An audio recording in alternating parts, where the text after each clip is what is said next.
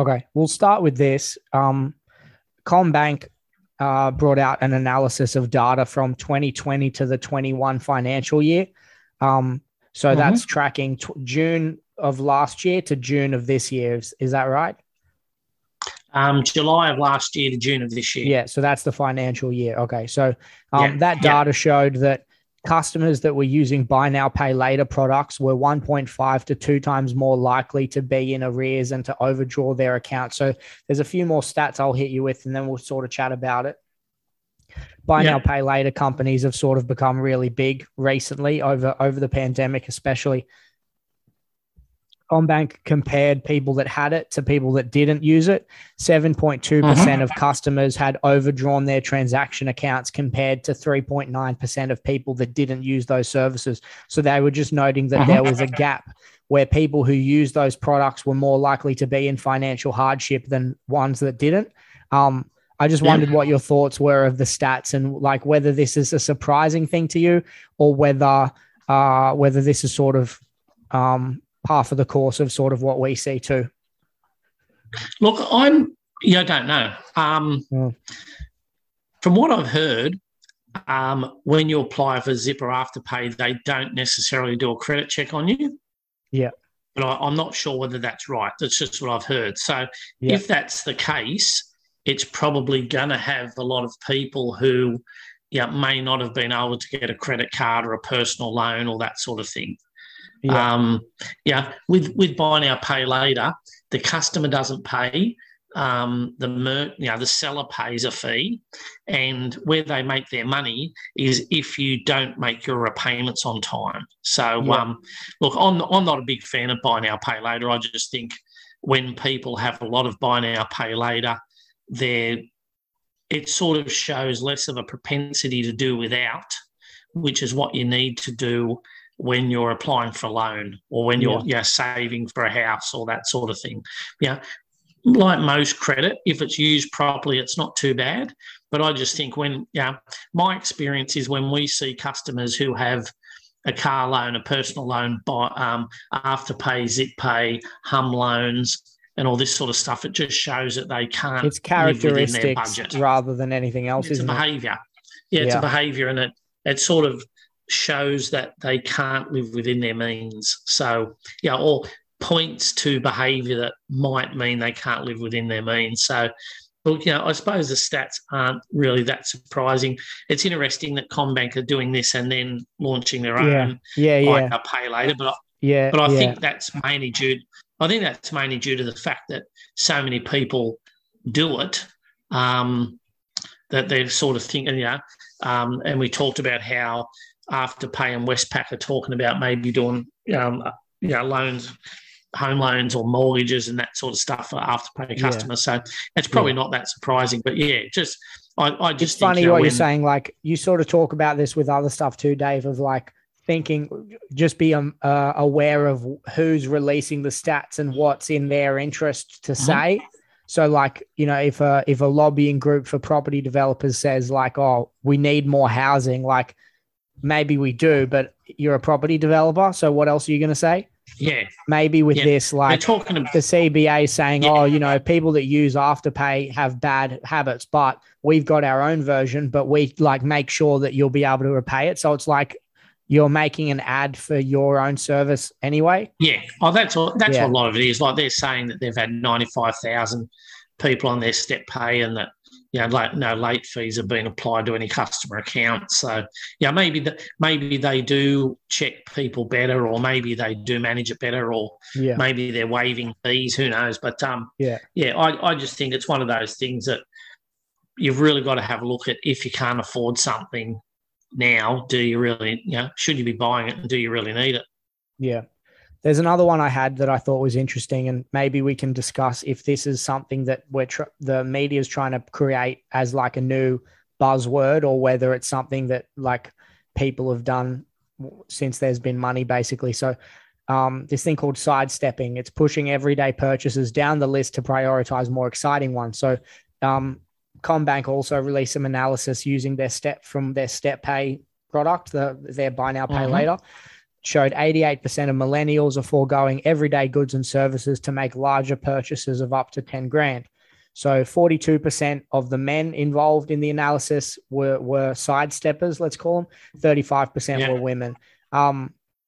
35% of women that were involved.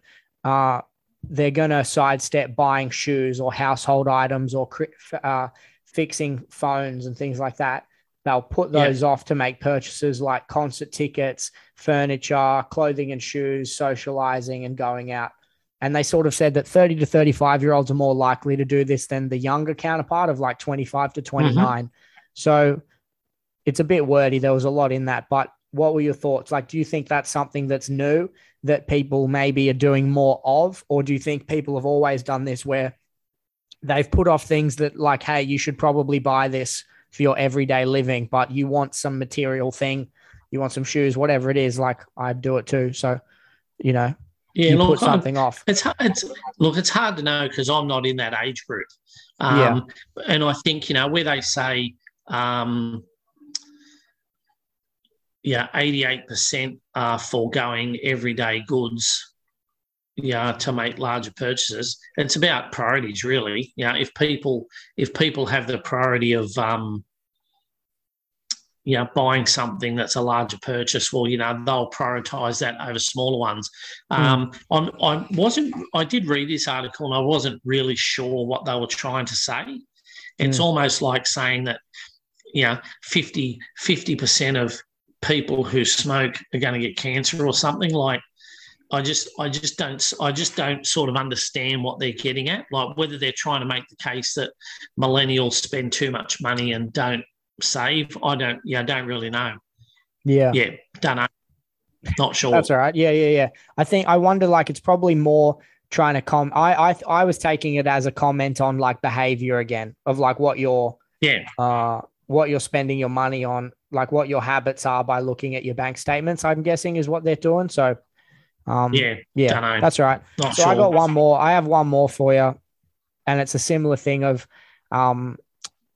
I think last week or the week before we were talking about the FBAA survey that came out, which was basically showing that a lot of people surveyed didn't know their interest rate currently on their loan, or they know that if it rises to, a 1% rise in interest rates, that is probably going to put them in financial hardship in some form. And there was a varying range on a spectrum of like low range, mortgage stress to high range. And it was varied, obviously. But commenting on that, there was a Lendy Group research done that basically mirrored a similar thing, that up to 30% of the people that had mortgages through Lendy didn't know what their current interest rate was. So they're obviously on a variable rate where it could change month to month. I wondered if you could explain to anyone listening, like why it's like, what's a good pattern? Like, is there something, obviously not like a recommendation, but like, how often would you check that sort of thing? Like, how often do you want to keep in touch of where your interest rate's at if it is changing, and why is it important to stay up to date with it, but not obsess over it either? Yeah, like I think we saw there was an article a couple of months back on a similar thing about the number of people who didn't know what their interest rate was. And I think people just sort of, one of the things is a lot of people say 10, 15 years ago, every 6 months, the banks would post you a loan statement, and on that would be your interest rate. And, so if you read the statement, you'd know what the interest rate was. Now, most statements are online, and I know when we get statements from a lot of clients, the interest rate's not on it. So it's almost like the banks don't want you to see what your interest rate is. Because, if you're on 2.8% and then you're sitting down watching the telly or listening to the radio or see on Facebook that someone's offering a cheaper rate, you might go, well, I'm paying too high a rate. So I think the banks are, I don't know whether they're being sneaky or not, but it just seems harder to find out your interest rate. Quite often, as I said, we get people's loan statements and then have to get them to ring their bank to find, because they don't know what interest rate they're on. So, I think, so it would be, it may not just be variable rates, it could be fixed rates as well, because people just don't know what rate they're on. For some reason, sorry, real quick. For some reason, I just imagined, especially in school at least, you get your phone bill and it says how much like Wi-Fi you use, and it tells you the data metric of how they charge it and things. I just assumed you got that for loans before I got into this. No, I just assumed you'd get one that tells you the rate as well as how much you've got left, all that stuff. Yeah, so you normally get a statement, so and it'd say what the statement date, the interest, the opening and closing balance, the payments you've made, and the interest you were charged, but it doesn't necessarily tell you the interest rate. So that's the issue. So for some people, they get a loan and it's set and forget. They just don't really care. They might have got a really good deal to start off with, and then just think, look, just it's not visible to them, and they don't hunt it down. So if you're with a broker, though, the broker would normally know what your interest rate is and can make sure that you're getting the best deal either from the lender you're with or another one. But it's just something I think like a lot of products, people just sort of get comfortable with them and then just don't keep on top of it. Yeah. Okay. There were a couple of things you wanted to cover before we got out of here. Yeah, cool. So just things like fixed rates are just trending up. There's the big four banks have all increased their fixed rates. Some of them have increased them 3 times in the last 6 months. So they're obviously factoring in that in the next 2 or 3 years that interest rates are going to rise, which sort of everyone's predicting. So just sort of keep an eye on that. If you're in a fixed rate loan, when you come off that, your repayments are very likely to be increased, because when you come off a lower fixed rate loan, you go to a variable rate. You can refix, but if you're going to, we've had some clients that fixed for 4 years at 1.89%. The 4-year fixed rate with a lot of lenders now is over 3%. So your repayments might go up 1%. So if you've got a 500 grand loan, that means your repayments will go up 5 grand, which is $100 a week. So you need to be building buffers, which we talk to our clients all the time. So just keep that in mind. Some stats this week from the Mortgage Finance Association that brokers now write 2/3 of all loans. So that percentage, it was 57%, I think, about 6 months ago. Now it's 67%. So a lot more people are using brokers. One, because it's just you get choice, you get convenience, you get an expert on your side. You got best interest duty is a big thing. Brokers are legally obligated to act in the best interests of clients. So that's a good thing. I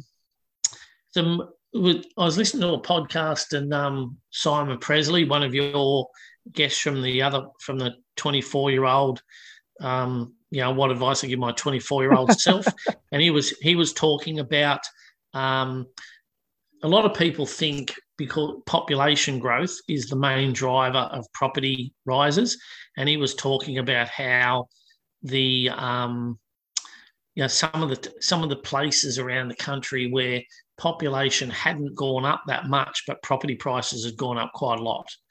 So when you're looking at where you might want to invest, don't just look. A lot of people at the moment are just investing in Queensland because that's where a lot of people are moving to, and it's not necessarily the best. It's not the only thing that drives property price growth. So that was quite interesting.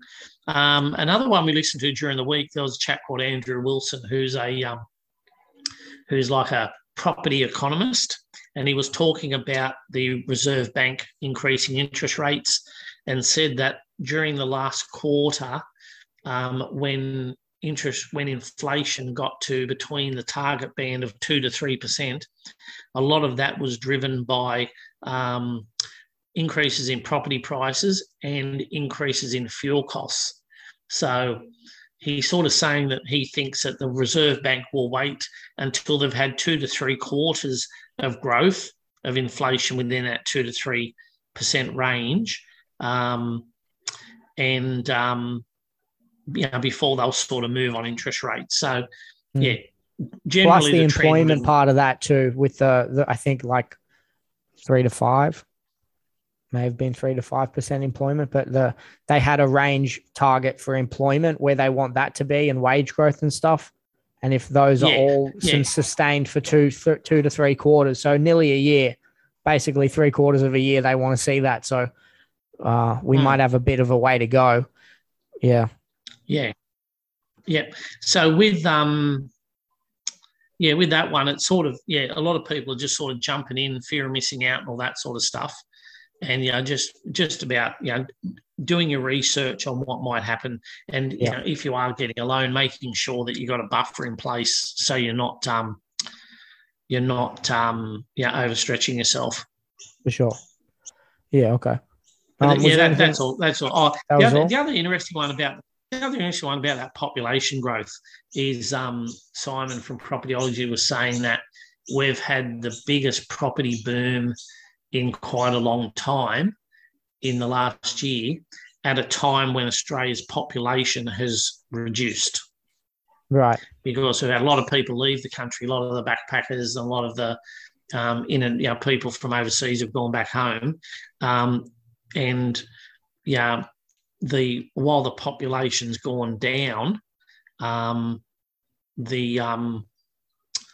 property prices have boomed. So it's just not about the number of people moving to a place. It's there's a lot more to it. There's infrastructure, where jobs are going to, stimulus in the economy, interest rates, bank, accessibility to credit, and all that sort of stuff.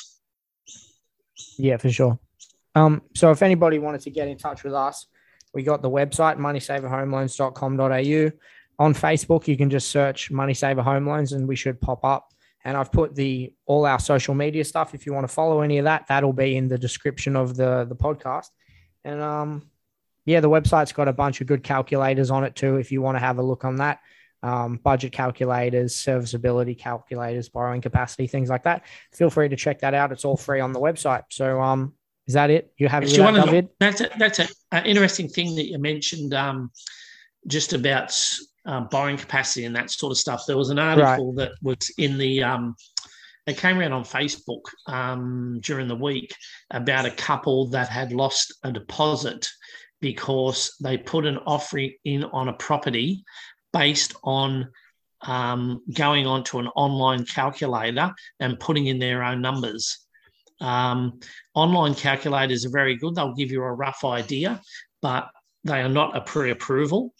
They are just, because someone at the bank needs to look through your info. And I think in this case, they were relying on getting a specific loan value ratio due to one of the industries that one of the borrowers was in. But when it went to the bank, that was not available to them, and they ended up losing a lot of money. So just be careful with online calculators. They are just a guide. Yeah. And it's not the same as actually getting approved. Yeah, get approved. You need to get approved. And we have talked in the past about the different types of approvals banks give. There's an actual assessed pre-approval. That's where someone at the bank has looked at your credit report. They've looked at your pay slips. They've looked at your the different liabilities you've got and expenses and all that sort of stuff, and they've ticked you off. Whereas a lot of banks just do a computer approval, which means the computer says yes, but when it comes to you've purchased a place, that's when a human looks at it and starts asking questions. So we always recommend. Yeah, so just be careful with those. Okay. Yeah, easy. Well, we'll get it out of here on that one then. Happy with that?